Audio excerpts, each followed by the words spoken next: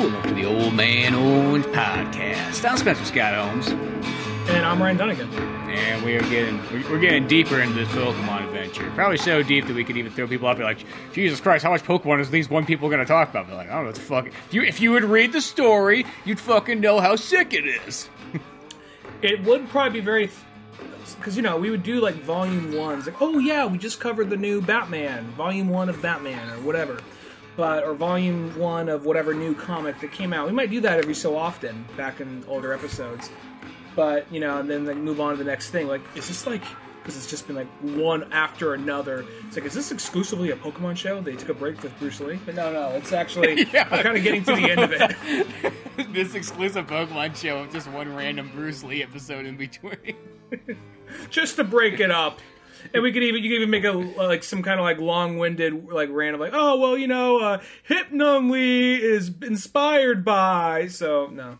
Like how it all ties together and why it all works out. But no, we're just trying to finish this run because back when we were doing our month on miscellaneous Nintendo comics, we finished it up with Volume 1 of this, and most of those Nintendo comics were like, yep, one and done. This was just a little mini arc thing. Hope you kids enjoyed it.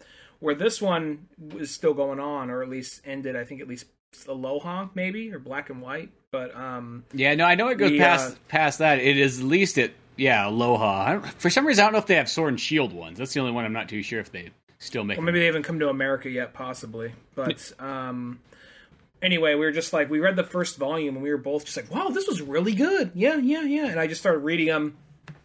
And then you're like, we should just do them for the show. I'm like, oh, fuck, you're right. I might as well. Yeah, they're so fucking good as is. And now we're finally getting to see, like, what really happened to Red in this one. You know, that whole battle that went down between him and Bruno and whatnot. Yeah, Yellow kind of takes a back seat to this one for a minute. But it's one of those things, you know, it opens up with, like... I guess I'm a little confused. I mean, maybe it was... Because I watched I stopped watching the show before it happened, but I know eventually...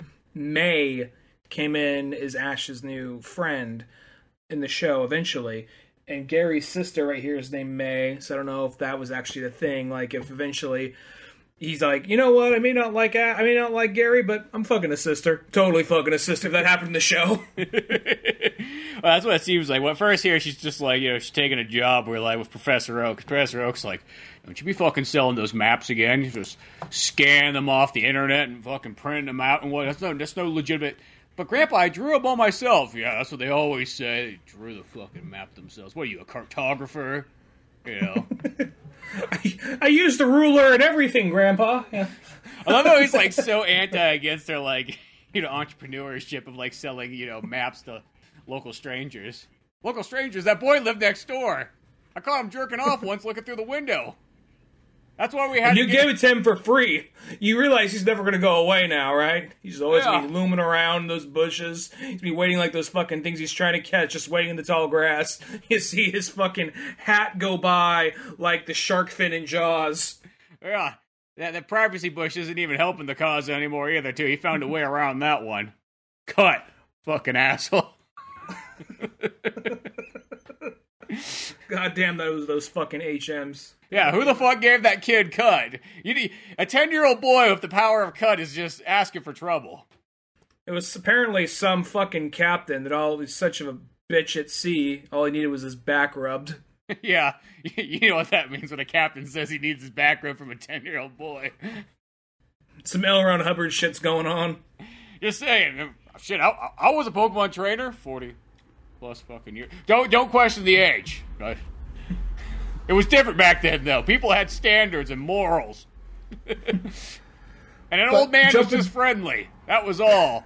But jumping to the story, basically World War III is happening in Kanto, and the Elite Four is just attacking everything. Just full-on war has happened. Misty's fighting off Celadon, Brock's fighting off Pewter, Erica's fighting off... Misty's Cerulean, Erica Celadon. But yeah, it's just C names, they get confusing.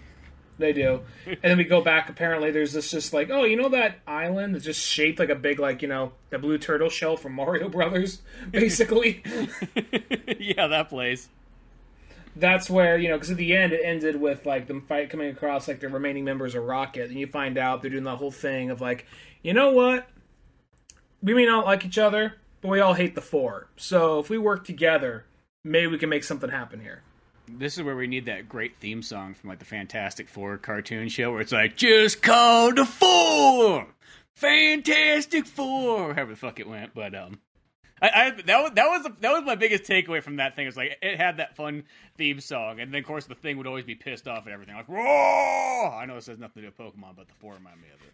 Just to linger on that just for a minute longer, real talk, I never gave a shit for Fantastic Four. I know they basically saved Marvel and brought them back to superhero stuff, but I never gave a shit for Fantastic Four. But maybe I just haven't read the right book, probably, but I always wanted to really find like that thing that was going to be totally the awesome like gateway to Fantastic Four. I really thought that cartoon show was almost going to be it more than anything else, because I thought it was going to be in the same style as Spider-Man and X-Men, and it's like it's done more like an 80s TV show, so it's not nearly as interesting. Yeah, apparently the same shared animated universe when they were still getting their footing on all that type of shit. Yeah, it's not bad, really... but it's not like it's not X-Men, Spider-Man, Batman caliber. Let's just say that, and that's what I was expecting it to be. The thing is, those good Marvel shows, you remember, the ones that really were really good were the X-Men and Spider-Man ones. And I want to say Iron Man even came out first, but that was like some very, like... I tried watching... It's on Disney Plus. I tried watching the first 2 episodes on Disney Plus. Like, this is a thick dick to choke down. I don't know if I can get through it. See, that one is probably in the same category as the Fantastic Four one, and like they must have just made them first, because the Fantastic Four one just literally... I mean, I know it came out, like, I almost want to say after X-Men, like a year or so later, but like it literally felt like that should have been a show from like 1988. Like, it would have butted up right against like G.I. Joe. You know what I mean? Yeah. But yeah, that had nothing to do with Pokemon other than the Fantastic Four of the Elite Four, and everybody's doing it links to our main wheelhouse. But I will say, at the end of the day, I always like the Thing in Fantastic Four. If there's one thing I do like about Fantastic Four, the Thing's pretty badass. Ben Grimm. I always like Ben Grimm. If you can just get Ben Grimm and throw him in the Avengers or another team, or by himself, by him, or just the Thing. He's just thinging around. But anyway, going back to the thing at hand. We got pretty much the I guess you would say the Team Rocket like gym leaders as Sabrina, Lieutenant Surge, and Koga teaming up with Gary and Blaine. I love there's like that shot that like when I think it's like Yellow or somebody walks up. I can't remember who it is. Like I think it almost is Bill, Yellow, and Green walk up on it, and there's just that picture where it just like looks like a fucking shady deal's going down. It's like on page 11 at the bottom corner. Even Blaine's like turning around like, oh shit, put the stuff away, Blue, put the stuff away. And there's like a gym bag but in the middle of all of them. Yeah, and like look at Electabuzz. Electabuzz is like looking over with like a Lieutenant Surge. They both got these eyes like, yeah, I'm gonna fuck that boy the second that all these guys leave. Well, here's the thing about, like, I'll say this. And even like a Golduck. Golduck's even looking over like, shit, I hope the police don't show up. I already got 2 warrants. I'm not going back to prison. I don't care if I gotta kill some cops. I ain't fucking going back. No, like it's like you look closer at Golduck. He has like 2 teardrops under his eye. The thing about I'll say this about Electabuzz real quick. I always feel like he's it's just that voice. It's just that voice. But he is a cool character. Mm-hmm. I mean, granted, it was the show that gave him that. But I feel like, because every so often you come around random trainers in the game, it'd be like, Fisher wants to fight. Nerd wants to fight. I feel like, there'd be a whole other trainer. Like, Barstool Carl wants to fight. And I feel like it's just the slob that hangs out at the bar all day. Has, like, does not pay child support, all that. I feel like he would definitely have an Electabuzz.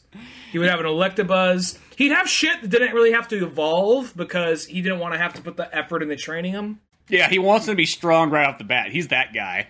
He'd have a Rhyhorn. He'd have an Electabuzz.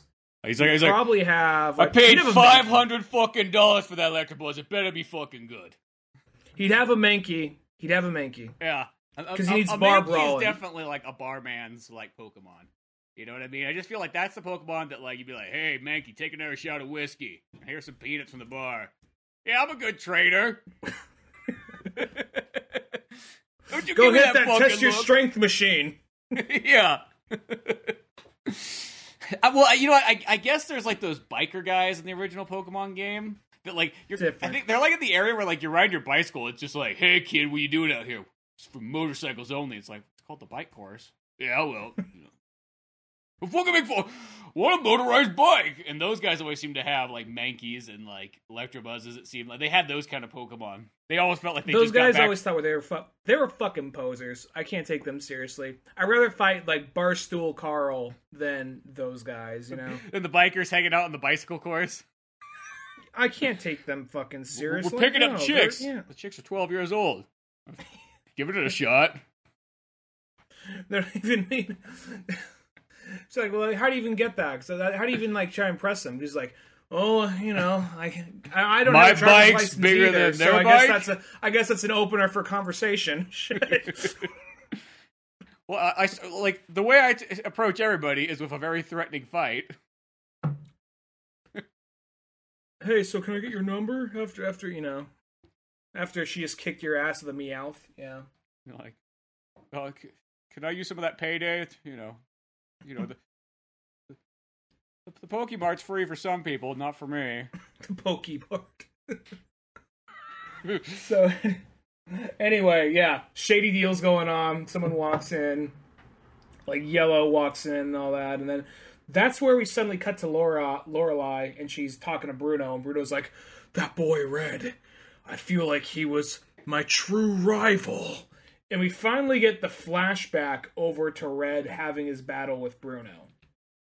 Yeah, and it's like super intense, and you know, Bruno's doing the thing like, this is what I live for, this is what I train for, the ultimate battle, the ultimate success, you know, all this, you know, hard work paying off. You Red, you're the 12-year-old boy I've been looking for my whole life.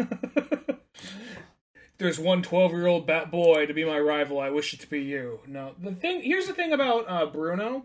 He is distinctly different from the rest of the four, because the rest of the four seem to have this self-important, grand, idealized vision of what they're doing. You know, they think they're more better or more important than what they are. The thing is, Bruno, he's just so dedicated to fighting and becoming the best warrior. Mm-hmm. He almost just like, well, when it gets down to it, he's really the only one that's probably can match up with us. And they don't say this, but this is almost how I take it. I almost take it like they recruit him just so they don't have to fight him. That's almost how I take that. Yeah, because he's too big and scary and strong to like not have on your side. And I guess because Bruno's almost like was one's like, hey Bruno, we're saving the rainforest. Well, I like the rainforest. Okay, he signed up. It's kind of like that, and it's also kind of like, you know, and I was kind of like assuming and kind of guessing from like the last issue, and I think I was almost trying to correct you, but you were right. Basically, the Elite Four do want to wipe out just about all people, or at least thin the herd enough to make Pokemon basically just reign supreme over the world, more or less. Yeah, because they literally are like a group of eco-terrorists at the end of the day. You know, Professor Oak's like, make sure you guys go out there and stop those dirty fucking hippies from trying to kill us all. Charles Manson listening motherfuckers.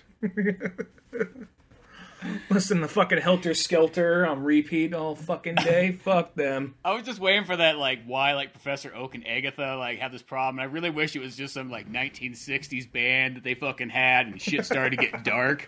And Agatha wanted to take it to the next level, and Professor Oak was like, yo, I'm fucking here for the music. That's what I'm all about. I know you're into this weird dark arts, and you want to go fucking murder some actor. She started hanging out with some asshole, carving a swastika into his forehead, talking about how the race war is going to begin. Carving a Team Rocket sign in his forehead. But yeah, and that's when she really broke her heart when I just enlisted. Yeah, cut my hair and everything. You know, joined up with Lieutenant Surge. Started working out, got jacked. I cut my hair. Started paying my taxes. That's really what pissed her off. She called me a sellout, but really, I bought in. She said, you're a phony, man. And then, you know, she threw her copy of Catcher at the Rye at me. And, you know, since she was fucking high, it flew off to the left when I was standing in front of her, but... Just She saying. thought she was throwing a Pokeball, but she was so fucked up on shrooms she couldn't tell what it was. Yeah. It was all the same to her. Anyway. Yeah, she's an eco-terrorist now. Go figure. We all assume she ended up dead in the back of like a VW like bus or some shit. In fact, I was really that's what I was planning on. You know, I mean, like, I know you guys look at me like you actually dated this. Like, yeah, it was the '60s though. You know what I mean? She was cool back then, and then something happened. She was hot as fuck, but then one day she starts talking about starts talking about a race war. I'm like, oh shit, that's a red flag. Yeah, and then her and Janis Joplin are just drinking copious amounts of whiskey and Oak Straight. Me and Ted Nugent were fucking hanging out. You know what I mean? We didn't know what we were doing. We just wanted to play guitar. Yeah, if there's one person you don't want to bring to a hippie commune, it's Ted Nugent. I'm just gonna tell you that right now. What can I say? Ted threw out his Arcanine, had a big battle with frickin' lead singer of Jefferson Airplane. He threw his Drowsy out there. It was a whole shit show. So I just thought, I'm gonna move to fucking Kanto and I won't have to deal with this anymore. but it came back. That's got to be a thing. I know we keep on getting on different tangents, but that's got to be a thing where, like, if this band member was a Pokemon trainer, what would they have? That's got to be a kind of a thing right there. I feel like if you were a rock band in the 60s, you definitely had a Drowsy. Yeah, Drowsy, a Hypno, very, very 60s-like Pokemon. Abra, not Alakazam, because you didn't have probably the focus or the discipline to train it that high up. But you might have, because you'd be doing a lot of trading. Maybe. You're like, hey man, can I give you my Kadabra for that kilo? Man, that Kadabra, it's your Kadabra, it's my Kadabra, it's all our Kadabras. Kadabra's like, I don't, fuck you guys, I don't belong to all of you, stupid sons of bitches. Just get me the fuck out of here. Well, why'd you get rid of that teleport ability? I needed that! I just want to fucking go home. Anyway, they end up having Bruno and Red end up having this big long battle to go through most of their characters, most of their team, and they end up having like Bruno just like has this genuine respect for Red, but that's where, and within the middle of that battle, because it's a flashback. Within that flashback, we see like Agatha brought Lorelei in because she had a seal that was basically dying, and Agatha saved the seal, and more or less just kind of brought her in, like, hey, humans are evil. Oh, they are? Yeah, I just saved your fucking seal. But most other humans are evil. Let's fucking kill them all. Okay, it makes sense. Yeah, because it seems like Lorelei she was definitely like kind of like a Bruno, but then very, very easily swayed into this, like, into Agatha's wrath against fucking Professor Oak and his fucking, Turn Point Band. I will have to say, though, there is a scene in here, I just want to say this really quickly, where fucking Bruno's fighting Red, and, Red's got Poliwrath, and then Bruno's got Hitmonchan. And there's a scene where he's like, do the double slap or whatever. Fucking, like, Poliwrath, he's got fucking Hitmonchan's hand held, like a fucking, like, son that goes to try to hit his father. And then his hand's up there, like, don't you fucking dare try to swing at me. It's just like, it's fucking, like, beating the fucking Hitmonchan. It's, like, one of the best pictures. I laughed so much. Boy! Like, open hand palm slap. Yeah, it literally even has, like, the sound effects of, like, pop, pop, pop, pop, pop. Go to your fucking room. Yeah, get the fuck out of here. So I love fucking Poliwrath. Poliwrath just is that fucking, like, character just like, I fucking don't take shit from anybody. Well, even when he looks at him, granted he loses the fight, but at the bottom panel, he has this, like, Hitmonchan's like, the fuck? Poliwrath's like, what are you doing now, boy? Yeah, where you going, huh? You gonna swing to have your little powder puff gloves? Don't you fucking mess with the wrath. Where you going with that little man pussy? Like, what? Get over here, I want to grab it. But then, like, he uses the Thunder Punch. They make a whole point of it being like, oh, well, that's a strength that, it's Thunder Punch, and that's what Water's weak to. Like, all right, well, they have Gyarados versus Onix for a minute, and they're just riding their Onix and their Gyarados, and they're just fighting. And that whole battle right there is pretty awesome, just because, I mean, granted, Gyarados can knock that thing out in a heartbeat in the game, but they make it look cool, and they make it look believable. But the thing that Bruno gets into being. I'm not sure if it's still happening or what goes on. Basically, this battle goes on for a while. He ends up pulling up his Venusaur at some point, and then the ground starts to shatter and all that. But then eventually, and they have this long-winded battle, and it's all cool. But eventually, what ends up happening is Bruno starts to get taken over by Agatha's psychic ability characters, like her Gengar or something. And from there, he can't really fight. He can't move. And you find out they're trying to drag Red out there because they need his 8th gym badge. Because nobody really ever had the 8 gym badges before. Yeah, it's like one of those. Well, there's a point somewhere in this issue that they say that only 9 people have been Pokemon Masters throughout time, which I think is kind of. Yeah. I like the fact that it's it's not that common. Yeah. Well, it's also just one of these things. Reading this, I'm wondering this because right here he's frozen. He can't control himself. Bruno's stuck in this position. So I'm wondering, from here on in, is he under their control and he doesn't realize it? Or does he just man, why'd you guys break up my fight? That's a dick move. Anyway, yeah, I'll see you back at the house at 8. Yeah. I don't know. It's one of those ones I kind of have that weird thing. It's you could tell that Bruno's sort of being a little bit used, and it's kind of just tell him only 25% of what the plan really is. Yeah. Well, he just wants the battle, and I think he doesn't care. He's battle, and he wants to protect Pokemon. He's very all about the Pokemon. Because there's that part where they're battling, and the Diglets are crossing. He's like, whoa, Red, hold the fucking phone. I fucking love it, Diglett. Let him cross. You know what I mean? Let him fucking cross. Shit, you don't got anywhere to go. He put up a sign here, Diglett Xing. Yeah. Yeah. And as they're going by, they're just going dig, Diglett, dig. And you see, he looks back at Bruno. He's like nodding his head, dig. Yeah. Dig, Diglett, dig, Diglett, dig. He starts going in behind him in order. He's just kind of crouched down, but bouncing along. Just this really big guy. It's the little things that make him happy. He grabs are you surprised he's like this? And just starts spinning it around.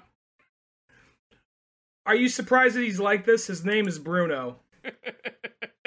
It's one of those things. And then he's just here's the thing. Let me tell you. Onyx right here, he creates tunnels. In the process, the Diglets fucking love these tunnels. And as they're diggling it through the tunnel, they turn to Doug Trios. Now, if a fucking city's built, where the fuck's Onyx gonna go? And how's Diglett's gonna happen? And everything's fucking destroyed. It's just oh. Yeah. Okay. Can we get back to the battle? Oh, yeah, sure. And then it gets frozen. Yeah, they get, not the Diglets.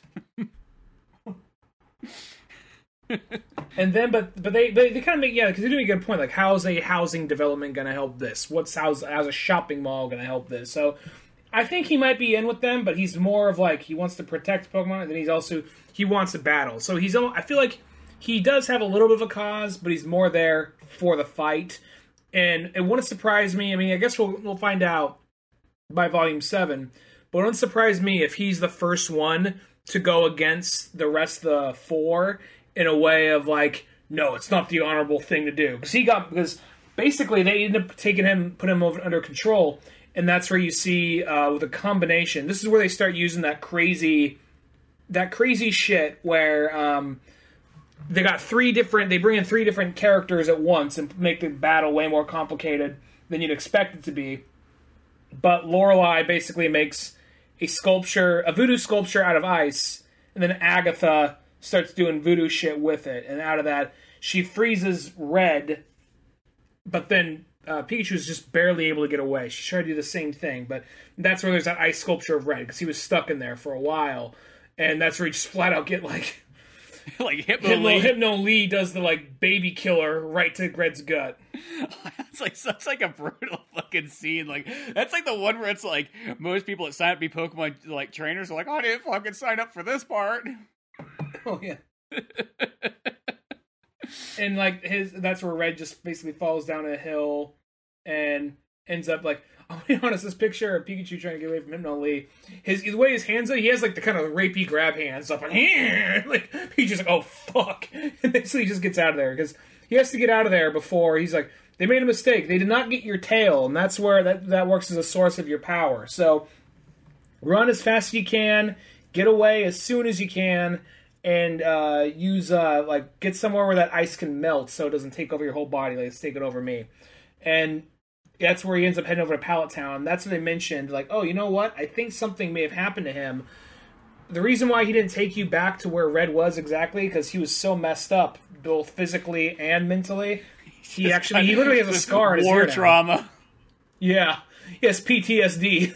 He's just like shaky. He has to, don't be surprised he's not like in a wheelchair in Mexico fighting William Dafoe right now. Yeah, exactly. Or he's like fucking Chris Tucker and like Dead President's Coming Back. Like, just not the same. I really do love like fucking PTSD fucking Pikachu. Like I don't know what it is. Like, cause I guess that's a character that you wouldn't expect to have that, but it's like, oh shit, this Pokemon went through a humongous battle and like fucking is scarred and like he wakes up in the fucking middle of the night like in a hot sweat, just be like, Pikachu, you had a nightmare again, Pikachu. He just wakes up, just like blows a tree up, like it's okay. They're in the bushes. They're in the bushes. Here, Pikachu, it's okay. Here's a cigarette. Here's a cigarette. He like lights up real quick. I'm fine. It's good. It's okay. He's just like rocking himself back. Here, this is the end, my dear. Like, turn that fucking song off. He fucking punches out like a mirror. Like, who the fuck left this mirror sand right here? I don't know, but fucking in the middle of a fucking forest, but. And like, well, he does actually. They do go to their way. Granted, it doesn't. This thing still, I'm going to say, it still remains PG, but every so often the guy tips its toe in PG-13. And not that he has a scar is a big deal, but I'm surprised they do that to their mascot character. And granted, it's not like it's across his eye or across his mouth or something. It's across his ear. I didn't even really notice it until they pointed it out. But looking back, flipping through this thing a second time, like, oh yeah, he does have a little bit of a scar on his ear. Yeah, I mean, it's more just like, all of one or two lines, so, you can't really notice it for the most part until they bring it up, but you don't think that's something they'd acknowledge, like, that's our mascot character, we can't do that. Yeah, you can't damage the intellectual property. That's like something they would say nowadays. I feel like... That's like, you can't put a scar on Mickey Mouse. Yeah. And I think it's like one of those ones, like this, the nice thing about this book is that it was just written... like, before Pokemon was, in a sense, like, just a ginormous... I mean, I guess by about the time this issue or this volume came out, I mean, we're in the Gold and Silver era, so, I mean, it is fucking pretty huge. But for the most part, it started off in, like, the kind of a pre-Pokemon Mania era, so they could kind of get away with some of these things that I feel like, if this book would have been started... Like, if you would have made this book now, we would never be able to do half these things in here. Yeah, well, I also feel that definitely that's the case. But I feel like the people making it, like, this was actually closer to what the original creator of the series wanted. He apparently wanted it. The vision, the way the show goes, that's not what he wanted. Yeah. He wanted it to kind of age with its audience. Not to the point of, like, being rated R or anything like that. But he did want it to actually get a little heavier and a little darker at points. And this definitely does that. Now, it's not to the point of, like... It's still definitely a PG, but it definitely does age more than from when the first issue started. So what you're saying is that if we went out and picked up the latest Pokemon volume right now, the character should be fucking 30 years old then. Like, just like bench pressing, just like fucking like chain smoking, hard drinking, yeah. Well, that sounds like if that was made for like the Professor Oak audience. Well, granted, I'll say this was... He said that back in the 90s. I don't know if he feels that way the same now, because, it's way more... Because the fact they probably kept it, like, because I think Nintendo, the suits of Nintendo said, there's always going to be a 9-year-old kid in America. So they always wanted to keep it somewhere from 7 to 12 as their main demographic. But I guess, then they didn't count on the nostalgia market, and then, combine with that. Because this book... You can say what you will about the series, the whole franchise itself, but the book is a well-constructed story. Oh, yeah. Well, I mean, the games are well-constructed stories, too, but... I think the games are more fun, and there's a lot of, like, wiggle room to input your own ideas of what you want the characters to be. From the games I did play, I never thought the stories were that great. They weren't bad. They were suitable, but they were never really like. It's not like I was playing a Hideo Kojima game. Well, yeah, they're not like Red Dead Redemption. They're not like that caliber. I don't mean like that, but I mean like they still are like that. I think it's because it's like it's a lot more like you fill in kind of your own like feelings like on top of everything. Like it's not one of those like I'm gonna hold your hand and walk you through my movie. It's like Pokemon's supposed to be kind of like, hey, this is you. You kind of add like commentary along the way. I think that's kind of like how you're supposed to interpret a Pokemon game. Yeah, that's how I feel the way too. So I think that's the reason why something like the game still hold up to me, but the show doesn't, because it's a good baseline. It's a good. This comic proves that you can kind of it's a good source material and you can do a lot with it. It's very versatile. But if you have the context of just the show in mind, that's where it probably seems a little bit more limiting. But moving forward from there, after we see how Red finally got taken down and Pika got away, that's where we cut over to Yellow back on the island, trying to sneak in and fight the Elite Four. And that's where Blue and Green come in. Or Bill and Green. Or Bill, yeah. Bill and Green come in. And then from there, they end up like, they have something, what was it? It was something important they end up dropping, that a Slowpoke or Slowbro is like, I'm gonna fucking eat this. Oh, it's like the map that they have to get into like the base or whatnot. And then it's like, and Bill's like, don't fucking eat it. Don't fucking eat it. Oh, he fucking ate it. Oh, shit. Green's like, good job. You fucked this up, Bill. Yeah. It's like, well, it wasn't my fucking fault. Just fucking cunt Yellow.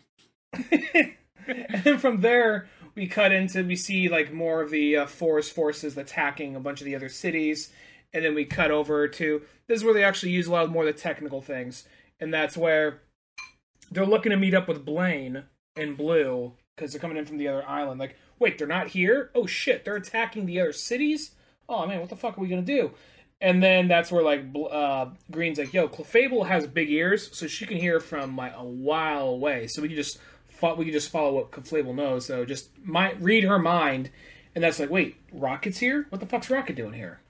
And that's where they get lowdown on what's happening. And that's where Sabrina is like, yo, okay, so I'm gonna have my Alakazam here do some magic shit. He's gonna give you all a spoon, and the spoon just basically bends in the direction of whoever you should team up with. I love how it's like they're literally like, they're like, how are we going to solve teaming up? We're just going to draw sticks, but in this case, draw spoons. And it's ironically enough, it's all the people that basically fought each other during the Sylph fight, or Sylph or Sylphco? How do you pronounce it? Sylphco fight, yeah. And basically, it's so it's Green with Sabrina. Well, Blue it's like Koga. They first do like, okay, here's Team Woman. And then Koga and fucking like Blue go together, so it's almost like the kung fu kind of guys. And then Lieutenant Surge, I love he's like, well, I guess my partner's supposed to be Red, but you'll do. Come on, Bill. I like how he just grabs and throws him over his shoulder. Yeah, just like we're having a hell of a time here. Got a 6-pack of beer we can split on the way. And Yellow and Blaine are like, well, we already kind of came together, so might as well. All right, cool. Yeah. I like how he's just all like, all right, come on, you're coming with me, college boy. Yeah, he's like, you're gonna teach me 4 years and 40 steps. You fucking draft dodger. Yeah, I know why you joined fucking college. You fucking lied to me, boy. Let me ask you this: how many ears do you have on your necklace? None. That's what I fucking thought. Yeah, Southern accent ain't fooling nobody. I really like Bill. I know Bill can't do a whole lot, but I really like Bill. No, Bill's an amazing... Well, because I think that's the thing, is he's supposed to be kind of the guy who's like, here's a guy who just kind of works on, scientific projects and so on, and he's not a Pokemon trainer, and I think that's kind of like the one thing that's kind of nice almost, because everybody's a Pokemon trainer, but Bill's the one guy's like, no, I'm just in the fucking computers and shit. And you wouldn't think they use him, because you bump into him once in the game, and if you want to go back and see him, you can. But beyond that, you never think he's a character that kind of comes up, and you don't really think of him again. And he's just a really good inventor. And the thing is, yeah, he has a few Pokemon or whatever, but he doesn't do a whole lot of fighting. And there's something about him that's just really likable. I think because he's just really resourceful, and he is smart, but he's not like everyone else. He stands out in his own different way. Mm-hmm. No, yeah. And I don't know what it is, like the Lieutenant Surge Bill pairing, I was like, dude, I'm fucking sold there. That is, I really like this issue. I really like, and this covers something that we were debating about like 2 or 3 episodes ago, which that we're like, okay, is that a Golbat or is that some weird little device shaped like a Golbat? No, that's a fucking Golbat. Yeah, they explain it's like the supersonic or whatever makes it like when it pierces through the walls or whatever, then like it comes back and you can see it like a screen in Goldbat's mouth. So at least they kind of figure out. I really do think that probably fucking like letters came into Japan and they're just like, yeah, we'll figure this out. Well, I think it happened with the Golbat. I think it happened with the Poliwrath thing. How the fuck did it evolve without a stone? You know, I think there's all these little like inconsistencies that fans are like, well, like, let's just shut these fucking nerds up. All right, let's retroactively add this. Yeah, because I'm sort of thinking that's kind of what these kind of moments sort of are, because you know what I mean? Like, as they were making those first, few books, it's like, nobody said anything because the games were barely even out. And then by this point, everyone's a fucking Pokemon expert now. Shit, don't ask the guy who's writing the fucking comics. Well, I think it's also interesting because they bring in that whole aspect of, like, oh yeah, well after Blue beat Koga, he just took his Golbat. Like, fuck you, you don't need this. But then since they're working together to fight Agatha, they give it back. Yeah, well, it's like I think there's that kind of thing where they just always have that sort of like somewhat Pokemon trading in there.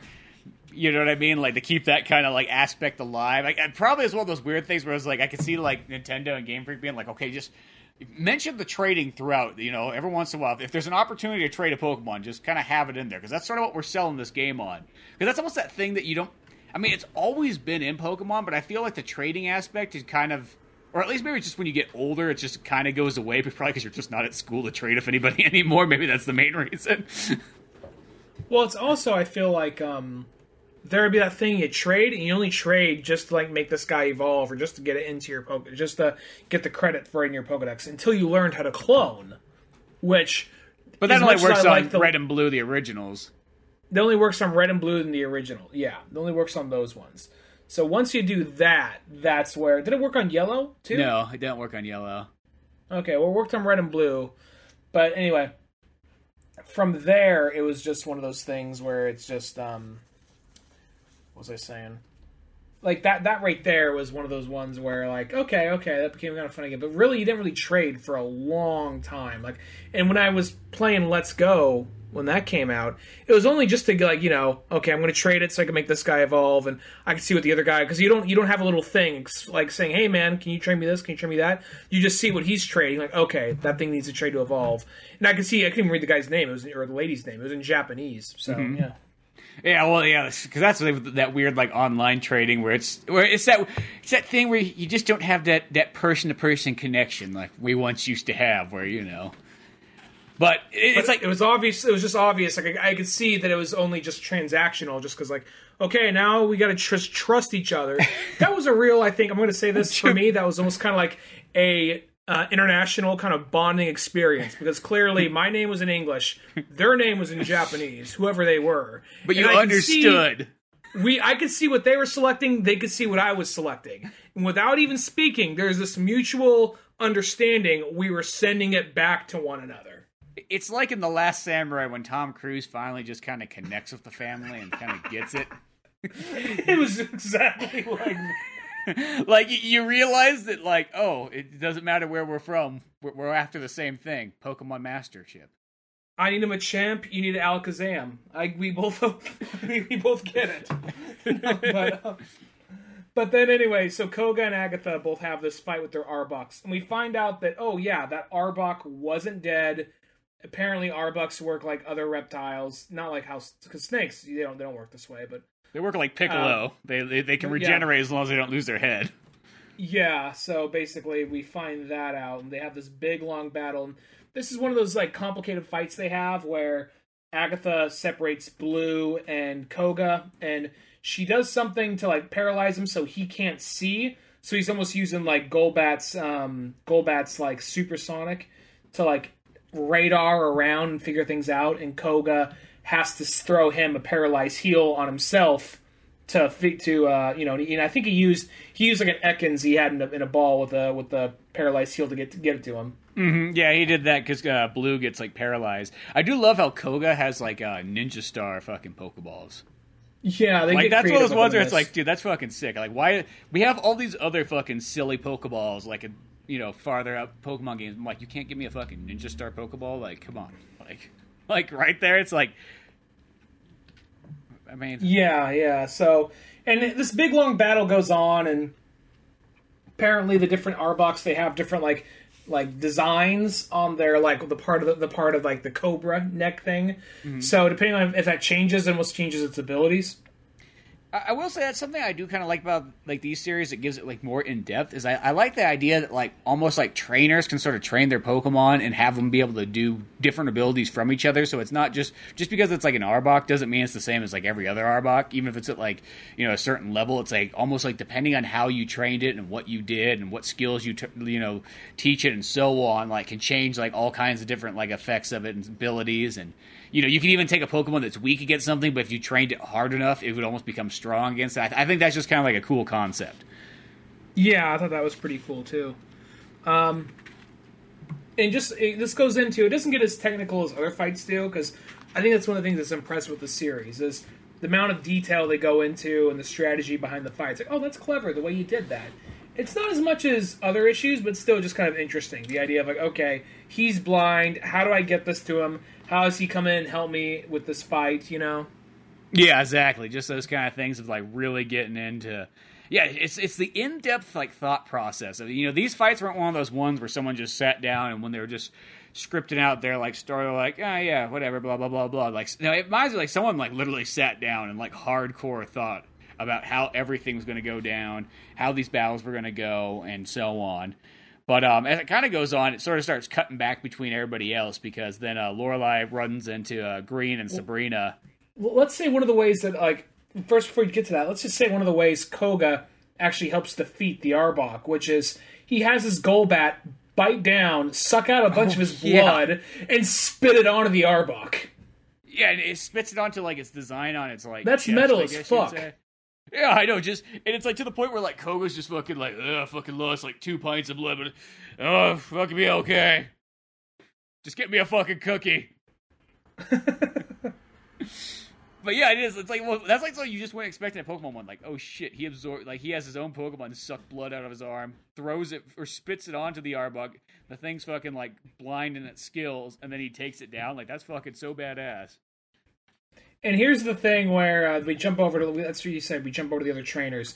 And even though they hate each other, it's cool seeing Blue and Koga kind of go work together because they do have this, like, in the middle of that fight, you do see they end up gaining a little bit of mutual respect for each other, but they're still not friends by the end of it. Where Blue and, I was gonna say, I like how Koga and Blue are even, like, carrying each other out like they just fucking, like, ran out of a battlefield. Like, it's okay, I got you fucking... Got you, Blue. We're gonna make it. Come on, Gold Duck. But I do like how what's actually kind of funny, just how like Green and Sabrina are just fucking up because they can't even get shit together at all throughout their fight. Like Green ends up getting knocked out. Their Pokemon are attacking each other by accident in the middle of the fight. Just they can't get their shit together at all throughout this one. Yeah, I know. It's just one of those ones, everything. I even like this part where Sabrina thinks, she's like, wait a second. All those fucking attacks are being directed right at Green. Like, and not me. Yeah. And I mean, like literally directed at Green, not Green's Pokemon, like full on at Green. There's even a part where like the Jinx just like fucking like brutally like beats fucking Green down with like a double slap or something, or pound or something like that. Flat out does a Mr. Big Hand, just like BAM! Yeah, and then it's like they realize later it's like, oh shit, like the whole point that Lorelei is just fucking take one of them out hardcore, and then you only have to battle one of them now, and now it's easier. Yeah. And then you even have the whole thing where you have like both Surge and Bill going through, and Bill and Surge just being like, God damn it, college boy, keep up, and they're like fighting on top of an Onyx and just kind of hanging out there over like a pool. Like I'm kind of, I don't know where the fuck that Magikarp came from, if it's basically acid spit from a Vileplume or whatever, but Yeah, like Bill like falls, like, oh shit, I'm falling. And then Lieutenant Surge's like, no, not Bill. And then for some is that Bill's Magikarp? Because he just like falls into this like puddle. He's like, this ain't fucking water. And then like Magikarp splash, and then that for some reason shoots him back up onto the Onyx. Somehow, maybe that was his Magikarp. Because I could see him not that he's a fuck up, but I can see him because he has a Vulpix and a Magikarp, I think, and then I think he has something else. I don't remember what else he has, but I think he has like a Nidoran maybe or something like that. But then when he gets up, he's like Surge's like, look at your shoes in the cuffs of your pants. You're basically just staying in acid, you know. And that's where Bruno comes in. And this is the question where I'm like, is he still under the mind control, or is he just kind of like, oh, I got over it? It's like, yeah, you know, they took me out to Denny's and we had a birthday bash, and it was all okay. Grand Slam! Like, oh, shit. You can't just bring up Denny's around him. He's just going to shout that at the top of his lungs. Yeah, exactly. So it's like, I love that this battle. He's like, okay, we're going to have this battle on top of this Onyx. You know what I mean? It's going to be so fucking epic. And Lieutenant Surge's like, whoa. You're known as the master trainer of Onyxes. Like, how the fuck do I know this is not your Onyx? Bruno's like, it's not. but how do I know? You gotta believe me, man. I like fucking epic battles. I wouldn't fucking cheat you on this. I'm fucking Bruno. Ooh, Bruno.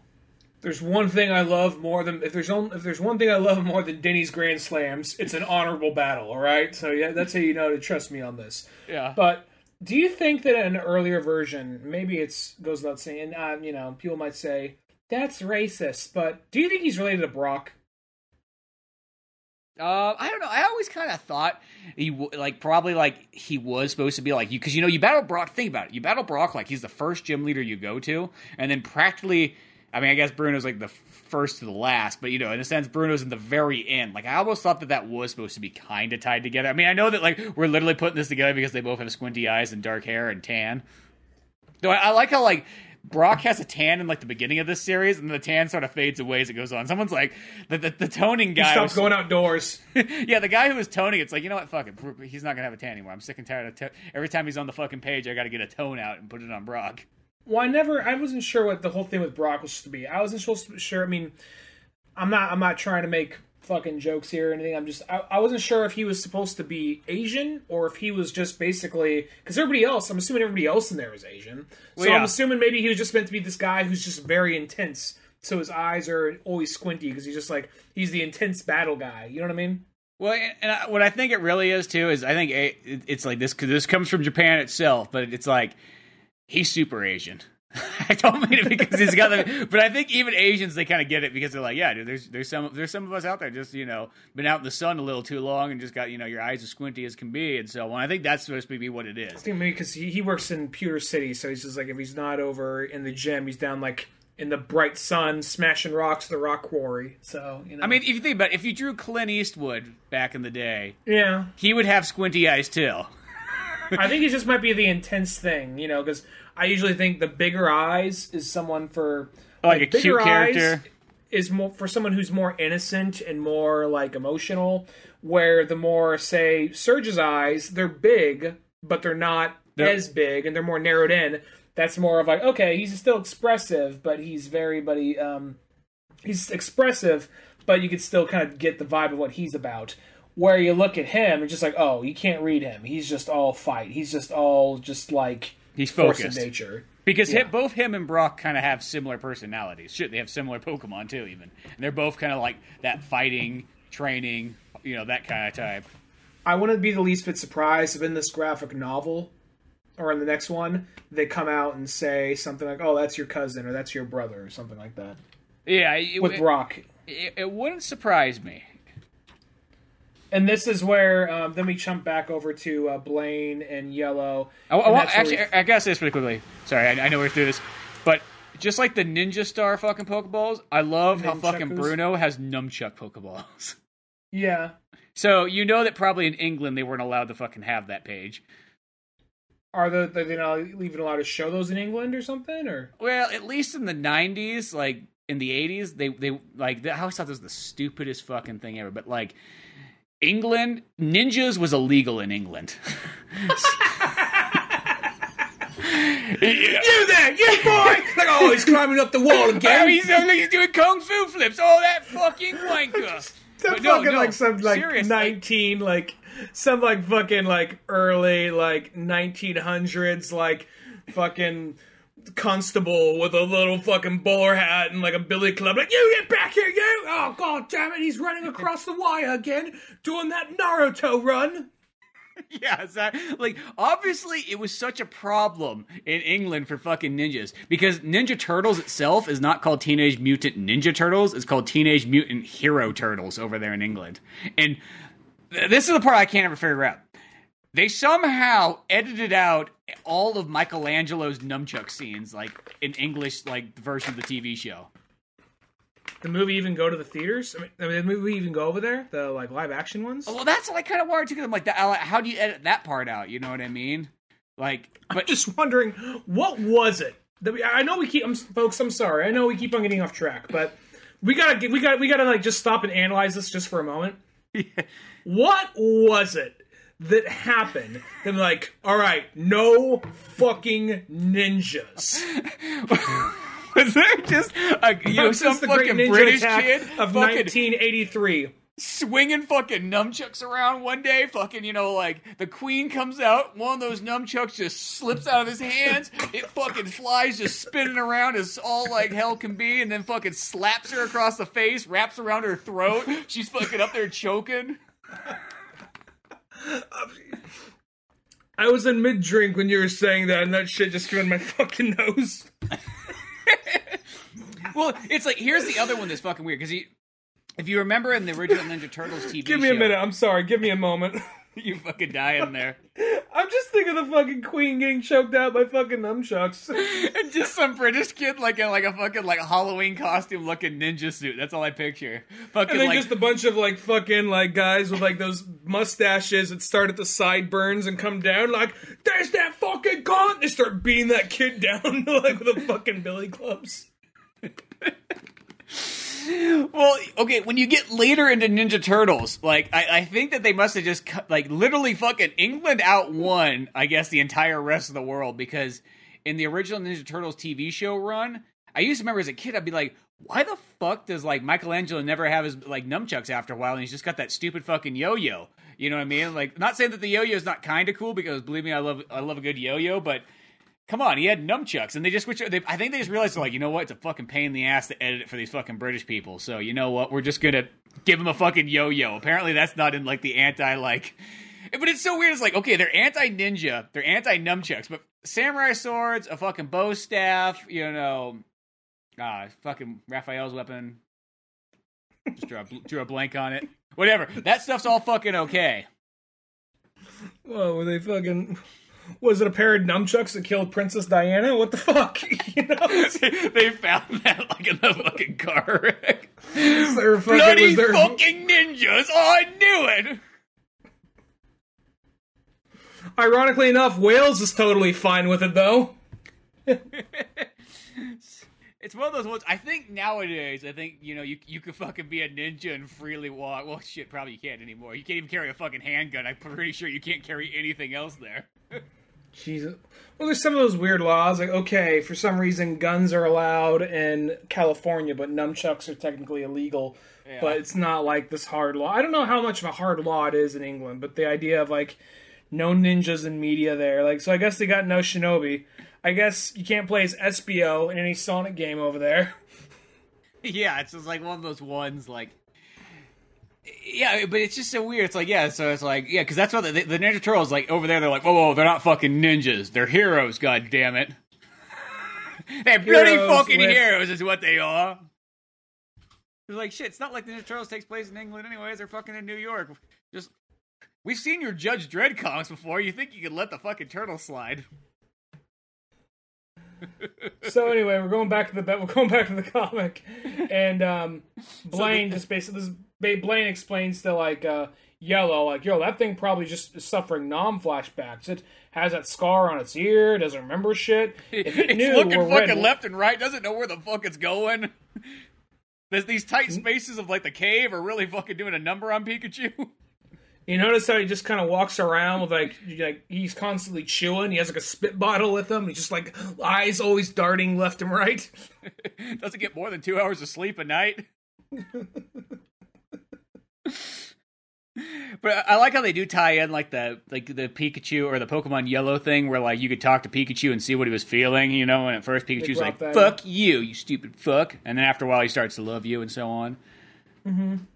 Well, it didn't take long. All you had to do was almost like, I want to say he liked you by the time you were just starting to reach Brock. Like before you even beat Brock, he kind of liked you by that point. Maybe I'm wrong, but unless you're that asshole who's like, "Yo, you go and build PC, or you go in someone's PC. We don't even know who the fuck it is yet."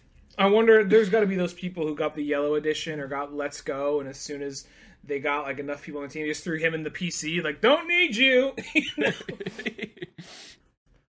I'm replaying Let's Go right now, and I contemplated just because it's easy just to fall into habits and just kind of have the same team you usually use. Mm-hmm. So I was just like, what if I just threw him in the PC? But no, he's too useful. I can't. So I felt if I played that game over, what I would do is I would only, because that was the thing, is that game is like Pikachu was like, he was like, well, I just did the thing where I was like, I just want to see if I can beat the entire game of just Pikachu, because he was just like so powerful, and I was just like, sure, I'll go with it. But what I would do next time is I'd be like, no, I'm going to use other Pokemon. I have to use other Pokemon, but because you still got to kind of have Pikachu for all like the HM abilities, because he learns them all there. But that would be his only thing. I wouldn't train him whatsoever. He would just be like the tag along friend who you use the like fucking, you know, bum a ride off of, or cut down a fence, you know, or light up a cave. The graffiti you know HM? That friend that, like, that's hey! an HM? Oh, you haven't got that one? Where he kind of comes by, like, hey, Ryan, we haven't hung out forever. Like, what do you want me to do? Do you mind lighting up this cave for me real quick? Yeah, that's what I would do, is I'd have him for like that, just to see, because I feel like that would change the difficulty of the game. It would almost make the game a little bit more like equal.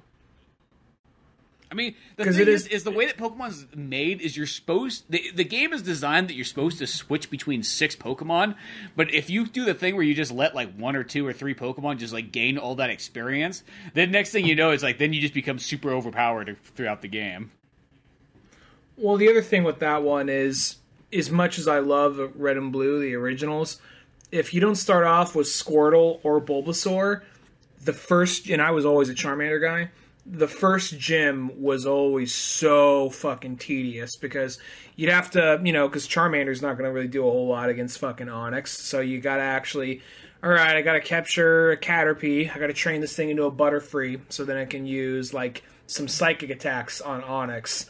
And if you didn't have that, then it would just fucking if you didn't have that, it would just be a fucking pain in the ass. Well, it's funny because there's kind of like that old-fashioned kind of, like, I guess you would say, people would say that like the difficulty of red and blue was that I think Bulbasaur was supposed to be like playing the game on easy, Squirtle was medium, and Charmander was hard.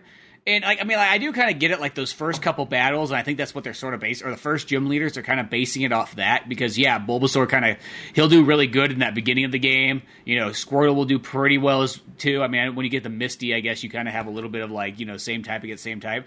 But here's the thing. Once you're done with Misty, fucking Charizard will, like, just rape everybody in sight. Like, you won't have a fucking problem from that point on. You know what I mean? Because I feel like, at the end of the day, Charizard is the one, compared to, like, Bulbasaur and, you know, Squirtle, I think Charmander, like, is by far way more powerful. Like, I mean, I guess, you know, it depends on how you kind of train them, but, like, let's say this. There's certain types of Pokemon that I think just kind of do better overall than others, you know, and I always feel fire Pokemon, I mean, really at the end of the day, their only real weakness is water, and beyond that, they pretty much kill almost anything else. It's not their main weakness, but they're weak to lightning. Oh, but that doesn't do like a whole lot of damage. It doesn't do like it's that. Not as much. It's not like much one hit kill like weakness. Yeah. It'll take a big chunk of him, but like, all right. But yeah, it's one of those things like, yeah. No, those ones are usually like, I'm going to say, I'm thinking about all the games I play. I usually always go with the fire guy just because I like the design of the fire guy.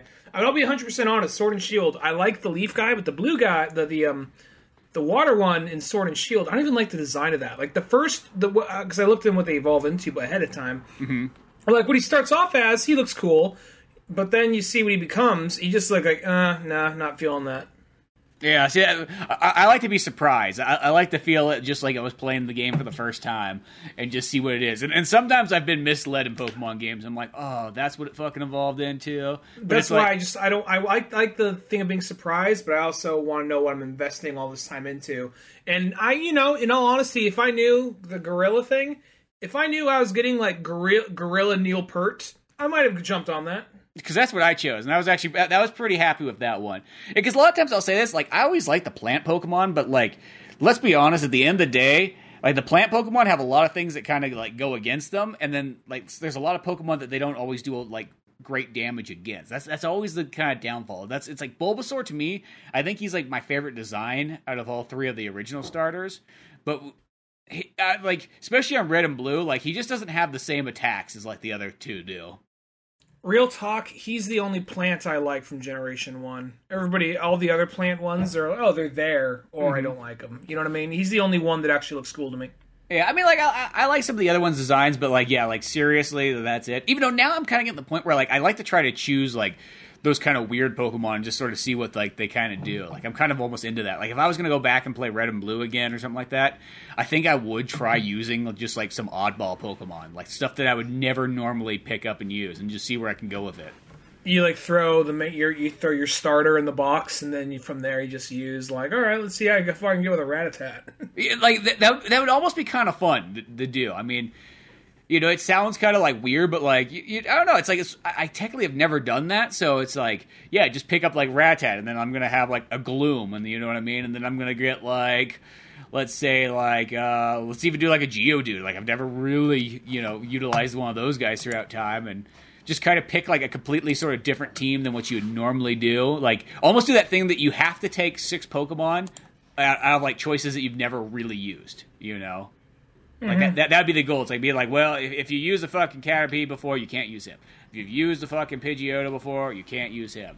And just, like, really just pick those... Because I bet you at the end of the day, you'd find that, like, oh, shit, some of these Pokemon actually are pretty cool. And they learn some neat moves. And, I mean, I think it really, at the end of the day, it's like, a fire Pokemon's going to be a fire Pokemon, and a grass Pokemon's a grass Pokemon, and so on, And you got TMs to teach them those other moves along the way as well, too. Mm-hmm. And going with all that, we should probably actually go back to the comic here. Yeah. But following up with this, that's where after Bill and Surge actually have a little bit more of a battle, and that's where Yellow and Blaine jump in. Blaine says, yo, Pikachu has non-flashbacks, this and that. We jump back to, like, actually, it's the kid. I think this is supposed to be the kid who Blue helped out get the Lapras and the Haunter back. Oh, you mean the kid that's, like, for some reason left at fucking Blaine's office? Yeah, I think that's that kid. And then Blaine he's like, yo, kid, you want to make a fucking extra, like, $100? Like, watch over my lab while I'm fucking gone on a mission. Don't let the nerd leave. Whatever you do. That nerd I'm keeping. He's in fucking pristine condition. Don't you fucking open the package. And that's where the nerd wakes up, like, oh, yeah, well, here's what happened. We came across, like, fucking, like, Red, and we tried to see if we, I was leading a team, and I told him to get back to work, but for some reason we couldn't even crack the ice on him, or whatever. And that's where I ended up getting this glove, and then I disguised myself as him. Like, oh, okay, yeah, that's all I'm here for. And then we jump back to the battle, and Agatha... There's, like, those Super Mario Brothers looking guys that he fucking hires to try to get rid of the ice. I wonder if that's supposed to be, like, they look like they're part of, like, Wrecking Crew or something like that. Yeah. And then, we end up going over and watch, we have the actual flashback to Agatha, what her beef is with Oak. And it's not that he left their, Mamas and Papas cover band or anything like that. It's, they end up having this, she thought, like, she walks in on him fucking banging Mama Cast.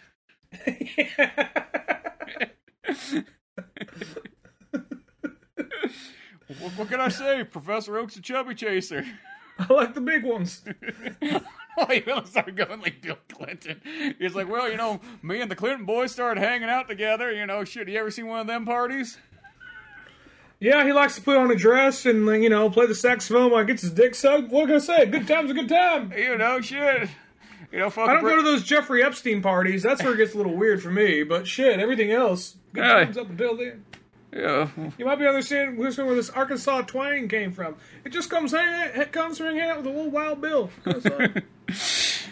But it's like, so they had this big old fucking battle and whatnot, and of course fucking Oak wins. So I'm assuming it's supposed to be just like, the Pokemon, Indigo Plateau tournament back in the day, When Oak... I like how Oak's kind of like Steve Martin. I know it's in black and white, but I just feel like he always just had white hair. Well, the thing is, Oak looks the same. We make all these jokes about him being younger or older. He looks the same. Agatha looks younger, but she's still dressed like a grandma. Yeah, it's like, well, they just do the thing where they're like, oh, we'll just erase like those, like, like animes kind of do the thing where it's like, either somebody has like a couple wrinkles or they just got like 1,000. And she's, kind of just got her handful. It's like, oh, just erase a couple of those wrinkles and now look, she's young now. But they really should have gave her like a sort of a different outfit, I think. I think that would have changed it up. I mean, Oak's got his fucking bodybuilder suit on. He's kind of dressed, he looks the same as he did, yeah. And I like a bench lift Oak. I like that one. I like that version of Oak. And basically she says to him, hey man, you are so good, you should come back and working for us, because we're working on something special. We're going to make something happen. He's like, nah, I'd rather make the encyclopedia that I always wanted to make. Like, you fucking idiot, you could do anything in the world. You want to make a fucking encyclopedia? Like, there's a lot more about these things we don't know that we could learn about them. And then they end up having this battle for 8 hours straight.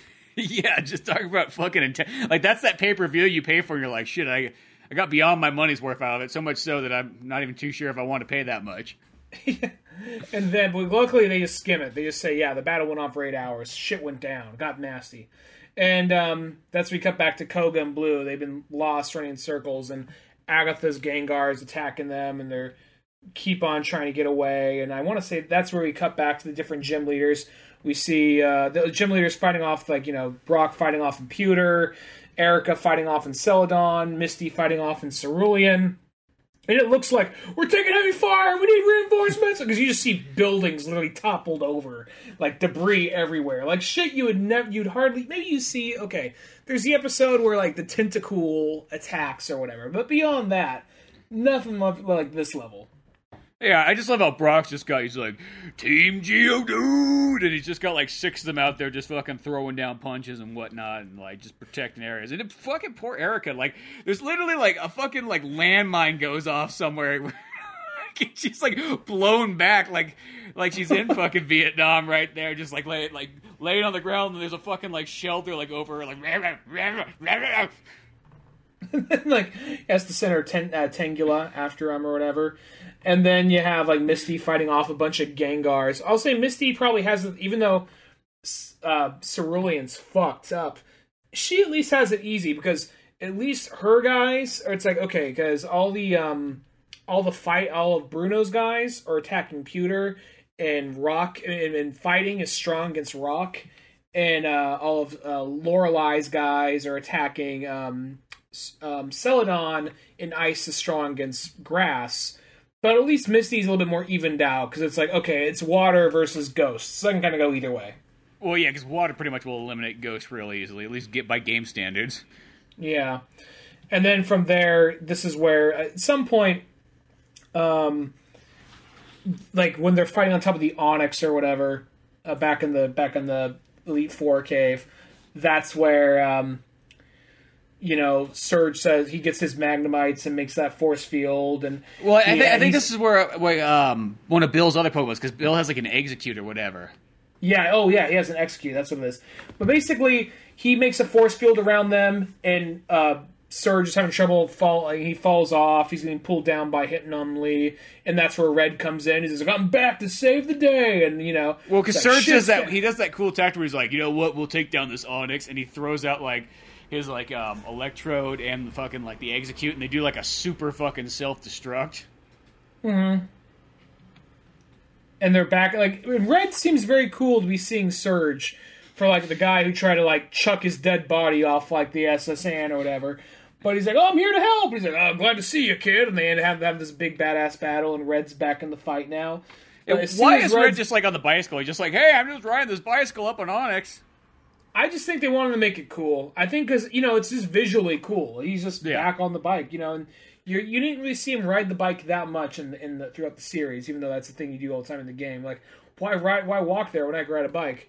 And that's I think it's also too. It's like that thing that appeals to like a kid, where you're like, dude, check out, he's got his fucking bike up on the awning. Fucking badass, man.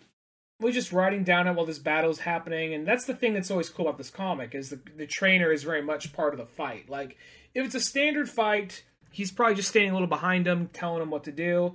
But if it's his life or death shit, he's very much in the fight. Yeah, exactly. You know, I mean, they are just full on part of it. I think that just makes for such more like dramatic and awesome kind of battles and whatnot. But so Red's back. He seems very like, he doesn't seem fucking war scarred like fucking Pikachu. He has like a bandage around his ankle, or around his leg, but that's about it. And then I'm sure we'll get his story in the next volume. And he's like, I'm back, and shit's going down.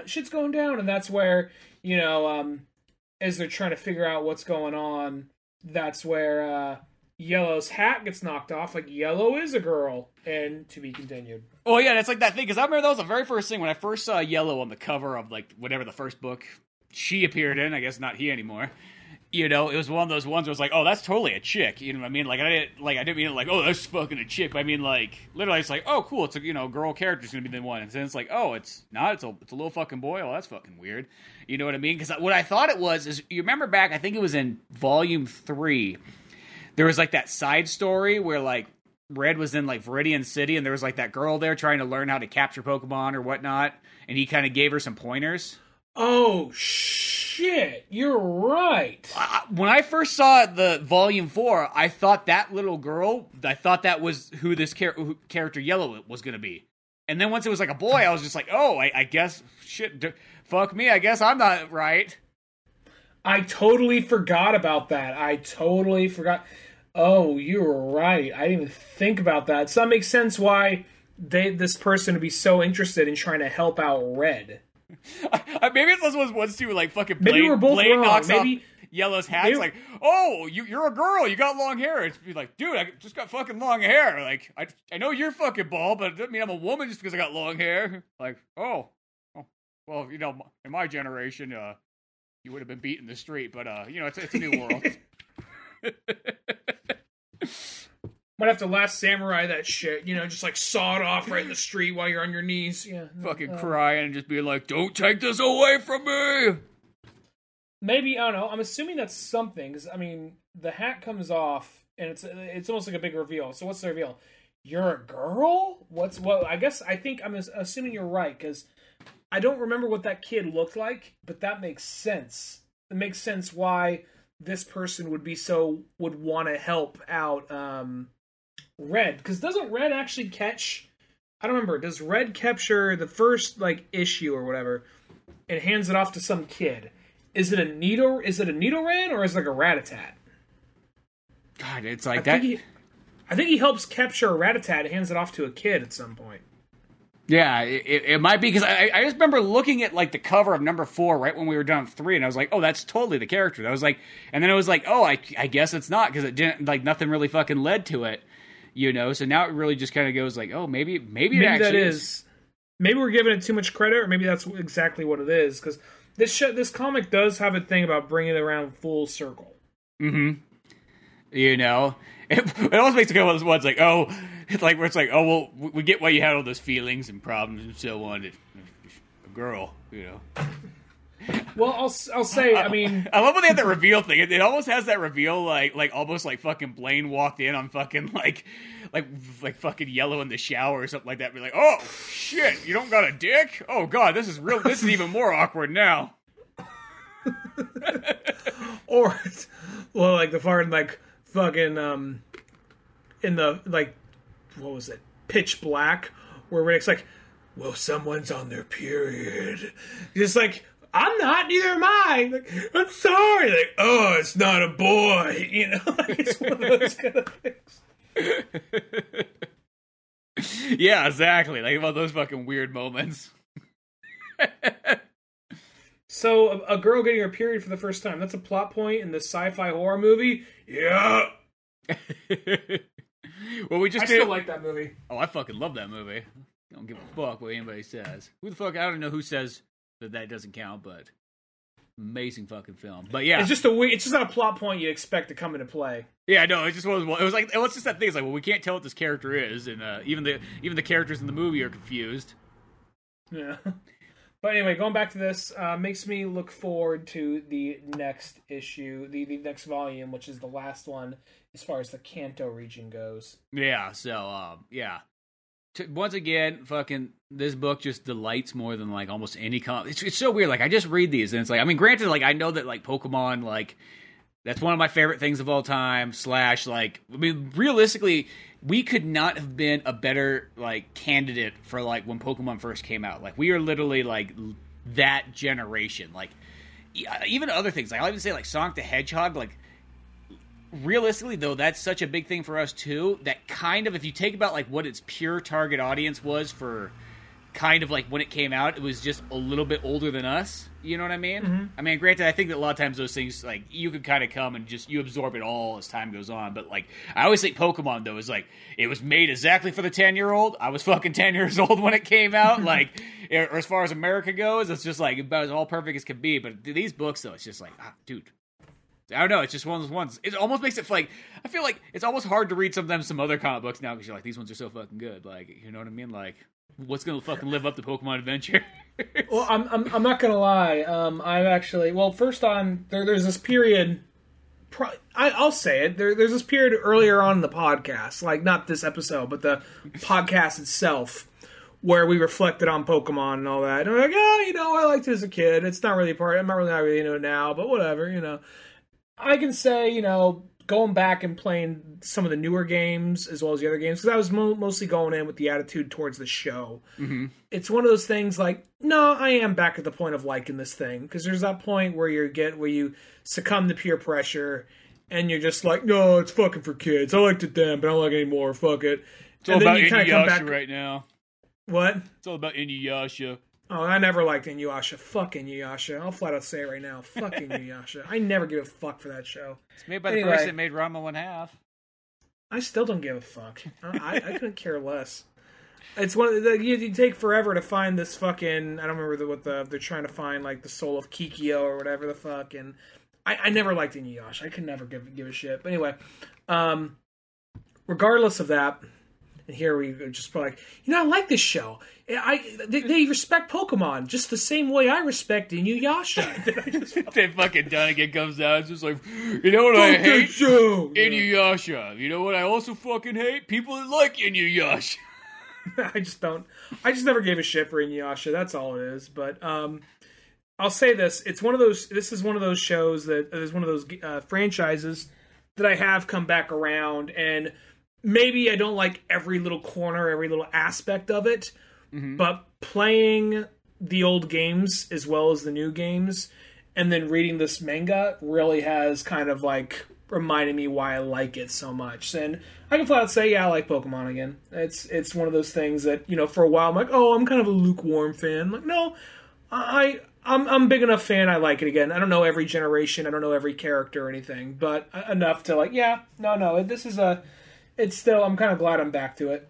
Yeah, because that's the thing is, like, I felt like, because I've been, like, I never really left Pokemon, I was always kind of in, like, there was, like, a couple games I just remember, there were, like, those time periods where, like, you just couldn't afford always, like, everything, so, you might have missed out on, like, just one or two, like, variations, so most of the time it's always, like, where they were, like, always those kind of second ones, but, like, I've kind of always played it, but, like, the thing is, there's, like, those ones, like, there wasn't always tons of people to, like, share that with, or at least, because people had, like, the fond memories of, like, Pokemon back in the day, but it's not like everybody really kept up. But, like, that's always something that I look more forward to, like, a new Pokemon game than I probably do almost anything else. And this manga series is proof that, this actually can have a good, it can have a good story. This series right here is proof, like, this can actually be, more than what just the anime was. Oh, yeah, and for me, it's like, I always like the anime just because it takes me back to that time period, like, the greatest decade of all time of, like, fucking fourth grade. I like to call it a decade, but just such a magical moment. So, like, you could never really take that from me, but, like, I do get it, like, it's because, Ash is just the fucking moron you're watching that, like, you're just hoping will do good, and he finds a way to not. Where this story is just, like, I don't know, I think these Pokemon Adventures, I feel like we just talked this thing up like it's the greatest thing since fucking sliced bread, but, like, it literally is. Like, shit, if you gave me sliced bread or this fucking Pokemon Adventures, I would take the Pokemon Adventures. You know what I mean? Shit, I can slice my own bread. I'm not fucking, like... It's it's funny because I've actually, since we were doing all this retro like video, when we were doing the Nintendo stuff, I started picking up the Sonic IDW comics because they just started from scratch and just like where it takes rather than being like a continuation of the Saturday morning cartoon or expanded version of that or whatever, they're just making it take place in the world of the games and moving forward from there. And in time, we're not promising anything right here because we still got to figure out a time and how we want to do it. But I'd like to do those at some point, at least Volume 1 or Volume 1 to Volume 2 or something, because this kind of reminds me of this, where it's like, you say to somebody like, "Oh, the Sonic comic's really good." Like, shut the fuck up. But then you actually read it, like, oh no, they actually are really good. Maybe you wouldn't change your mind if you weren't into Sonic, but it's surprisingly clever, well written. They understand the characters. They make a lot of small little nods and references for people who do play the games. Like the people who wrote wrote the comics, you can see they give a shit about it. At the exact same time, though, you can see they know what to have emphasis on and what to pull back on. Yeah, it's like they totally just kind of get it. No, those books I've always really wanted to kind of like go through for the podcast and so on. They've always been on the list. But, without spoiling anything, there's a part in like the newest one I was reading where Tails where he has to fight off a bunch of robots, and he's in the tornado robot from Sonic Adventure 2. Mm-hmm. And he's the first time in the series he's been driving that thing. He's unloading on him, and he has to get out of there. And he's getting cornered. And it's a legitimately sad part, and he has like a faint tear in his eyes. Like, I'm sorry, but you deserved better than this. And he sets it for self-destruct and has to get out of there. That's badass right there. Yeah. So it's like anybody else to be like, okay, whatever. It's like, you don't get that. That was your bro. That was your main thing in Sonic Adventure 2 whenever you played as Tails. Yeah, exactly. It's like, and that's what I just like about it. It's like those stories that are like one of those ones like, it's kind of like the Pokemon Adventures. Like, yeah, you first and foremost, you got to kind of be a Pokemon fan. I mean, not saying this book couldn't win over, certain people, but you know what I mean? I think that's kind of like the key thing, just like getting to the Sonic comics. You got to kind of be a Sonic fan, but like, it's that thing where it takes those stories and it almost takes it to like the next level, Mm-hmm. And it's just like, gives you more of what you want, gives you a deeper world kind of sense and so on, and just expands on the characters and the world. Yeah, just fucking great stories, you know what I mean? But so yeah, I look forward to more of that good fun stuff. There's I mean, we live in like the fucking greatest time period ever. I don't give a fuck what anybody else says around you. Like, literally, we got so much fucking amazing content that's out there that no matter if we fucking read something awesome every single day, we'd never even scratch the surface on how many cool things there are. It's just there's just not enough time in life until we like get the elixir of life and become cyborg robot bodies. But hopefully one day. Yeah, if we put enough money on Elon Musk, we might get there. Maybe get that. But maybe he's not getting into Twitter fights with people. Anyway, yeah, I'm holding up the show. But yeah, till then, go to oldmanorange.com for more podcasts, comic books like Pizza Boys, old animations, and all that fun stuff. I'm Spencer Scott Holmes. And I'm Ryan Dunnigan. And we'll see you some other time. Later, folks. Thanks again for listening to the Old Man Orange podcast. Sure, check out oldmanorange.com for more podcasts, cartoons, music, animation, and a whole lot more. We also have the Old Man Orange blog going with all kinds of fun stuff. If you easily want to support the show, use one of our Amazon links either on the website or in the description of the podcast below. Rate, review, and subscribe to the show either on Podbean, iTunes, Spotify, YouTube, Newgrounds, or anywhere else that you seem to get this podcast from. Grab the sitcom-styled comic book Pizza Boys on either Comic Central, Comixology, or Amazon. Want more podcasts? Check out the Indie Comics Club over at Comic Central. I also got a workout website called Thor's Hidden Gym, filled with fitness tips and tricks, videos, and a whole lot more fun stuff in the calisthenics world.